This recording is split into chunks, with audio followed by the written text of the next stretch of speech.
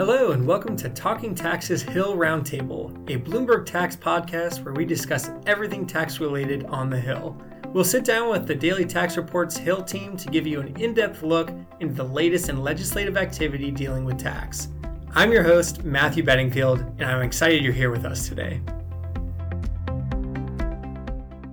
Hello and welcome to another episode of Talking Tax. It's April 20th, and I'm your host, Matthew Beddingfield, here with three of our Hill reporters, Kaustuv Basu, Laura Davison, and Allyson Versprille. Guys, how are you doing today? Great. Well, Great. Thanks. All right, thanks for joining us. We're going to cover three different topics today. One being IRS-related legislation to supposedly retool the agency. The next being tax extenders. And the third being online sales tax, which was debated just this past week at the U.S. Supreme Court. So, Allie, why don't we go to you first to tell our listeners a little bit about this IRS-related legislation and what it could mean. So the House this week passed a legislative package of 12 bills to retool the agency. This was a package that was originally advanced by the Ways and Means Committee on April 11th. Essentially, it has provisions ranging from creating an independent IRS Office of Appeals to eliminating the IRS Oversight Board, to some measures that would, protect children from identity theft. So the list goes on and on. It's been sort of marketed as a restructure, but it's not really in the same sense as the 1998 bill that was passed that really kind of reorganized the divisions in the IRS. Though there is a provision that would require the agency to come to Congress with a plan to sort of do that at a later date. So this, like I said, this was moved pretty quickly, advanced by the Ways and Means Committee on April 11th, passed this week. Now the action sort of shifts over to the Senate side, where they haven't come up yet with a plan on whether they're going to draft their own legislation, adopt what the House has passed. The chairman and the ranking member of the Senate Finance Committee have both said that they're planning to talk about it a bit more in the coming weeks. So we'll have to see where that goes. Senator Hatch, who's the chairman of the Senate Finance Committee, he told me yesterday that he was open to considering the House bills.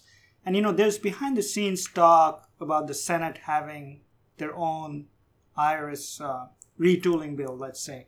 But Hatch hasn't revealed his hand yet, and the state of play will become obvious in the next 7 to 8 weeks.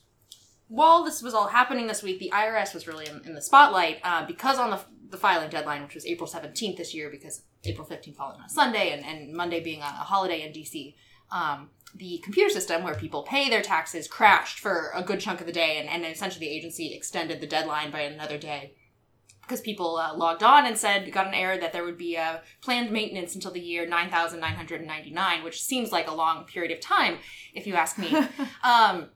So this really kind of brought out kind of the typical talking points from Democrats and Republicans, kind of as they're debating this legislation on the floor, Democrats saying, look, the agency's underfunded, they can't, keep their systems up to date, we need to do more to help the agency, and Republicans, more, their point of view is more, look, this is problems within the agency and we need to fix it. We're seeing more coalescing around the idea that the agency does need a little bit more money.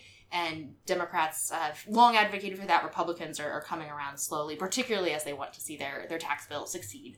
And that's something that Senator Wyden, who is the ranking member on Senate Finance Committee, he has said, they're considering this legislation, but he also wants to make clear that this is not a substitute for additional funding and doesn't want folks to think just because we're doing some of these more targeted reforms, if you will, that this means that the agency doesn't need more money. And, because this computer failure happened, Treasury Secretary Steven Mnuchin, even he weighed in and said that, the computer systems required an update. So, everyone seems to be coming together on the need to update, aging computer systems. There's no doubt about it. The computer systems, the hardware is new, but the systems are from the 1960s, which I think makes them older than everyone here on this podcast.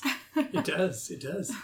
So why don't we go to our next topic, and Laura, I think you were the one that wanted to talk about this, tax extenders. Can you tell our listeners about this? Yeah, so this is sort of priority, one of the top priorities in the Ways and Means Committee right now Chairman Brady has long said he doesn't like these sort of short-term temporary tax policies. Either we should make them part of the code, make them permanent, or get rid of them. So there's a couple dozen that are still out there, depending by what metric you use, anywhere from 25 to 40 short-term things.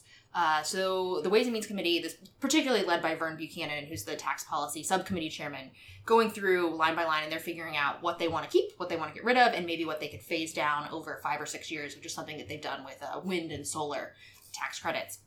That has actually kind of been a good compromise between industry and lawmakers.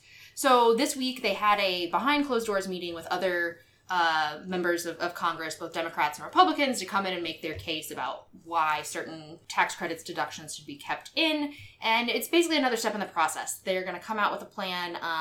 Vern Buchanan said he wants to come out with a plan by May. These timelines are always fungible. So, maybe this summer we could see something. The trick will really be, in the House, they more or less agree on what they want to do. You'll always have certain members advocating for certain tax breaks that benefit their specific districts. The trick will be once it goes over to the Senate, where, frankly, they like extenders. They have always been the ones driving the bus on this. You look at some of the senators like John Thune from South Dakota or Chuck Grassley from Iowa. There's a lot of biodiesel, biofuel credits, ethanol-related things that are big industries in their states. Those are very hard for them to say we're going to cut these subsidies that have been around in some cases for 10, 15, 20 years. And I found it interesting, talking to folks on the Tax Policy Subcommittee on Ways and Means, notably Ranking Member Lloyd Doggett and then Vern Buchanan. They seem to be in agreement that, we don't need all of these extenders if they're important enough. Some of them should be made permanent while others should just sort of go to the wayside. So we'll have to see if there's agreement on what exactly provisions, what are the provisions that should be made permanent. I think that's where they might need to come together a little bit more.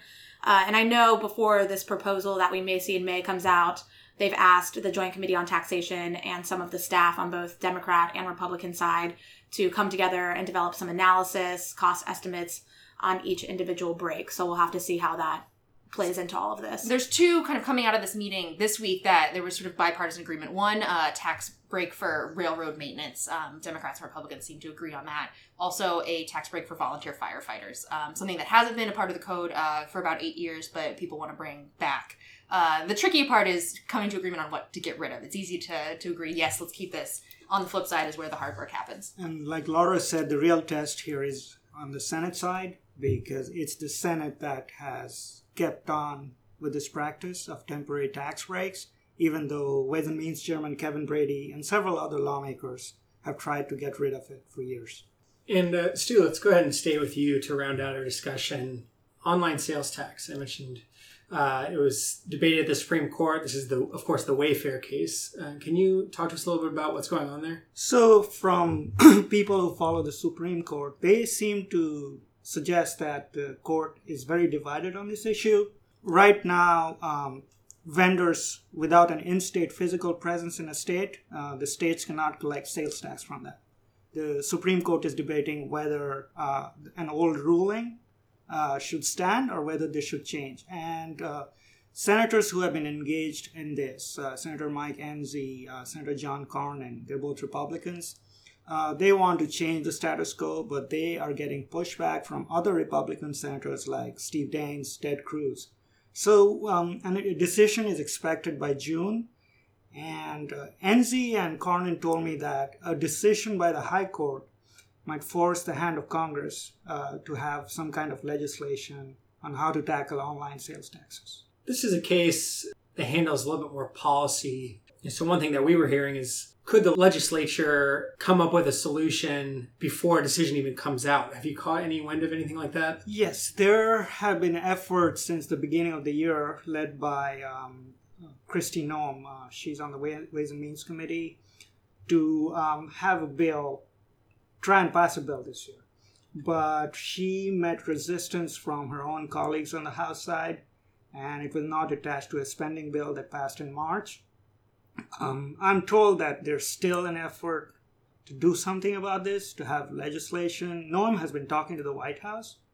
So the coming weeks will tell us if they have made any progress or not. This is really a classic example of where geography matters more than political affiliation, kind of like we see with extenders as well, of people from small states where there aren't businesses that have physical presence there, that have permanent establishment in that state. They want to make sure that their state can collect sales tax revenues. We see, Kristi Noem of South Dakota saying no, and then some of her other colleagues, Dave Bratt, example of Virginia, said, look, this is a tax increase. We don't want to We just passed a big tax cut bill. Why would we want to increase taxes? Laura, it's interesting you mentioned Dave Bratt, because I spoke to him right after the arguments, and he wouldn't take a position, and I repeatedly pressed him, and he said, get back to me, and, this is a complicated issue.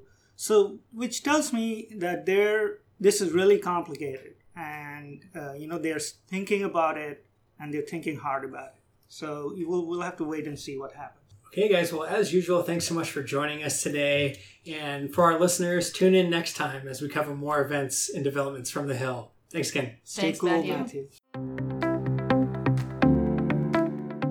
Thank you for joining us today on Talking Tax. Make sure to follow us on Twitter @BloombergTax and subscribe to the podcast on iTunes or SoundCloud. It's been a pleasure having you here with us, and tune in next time for even more analysis on the tax news of the day.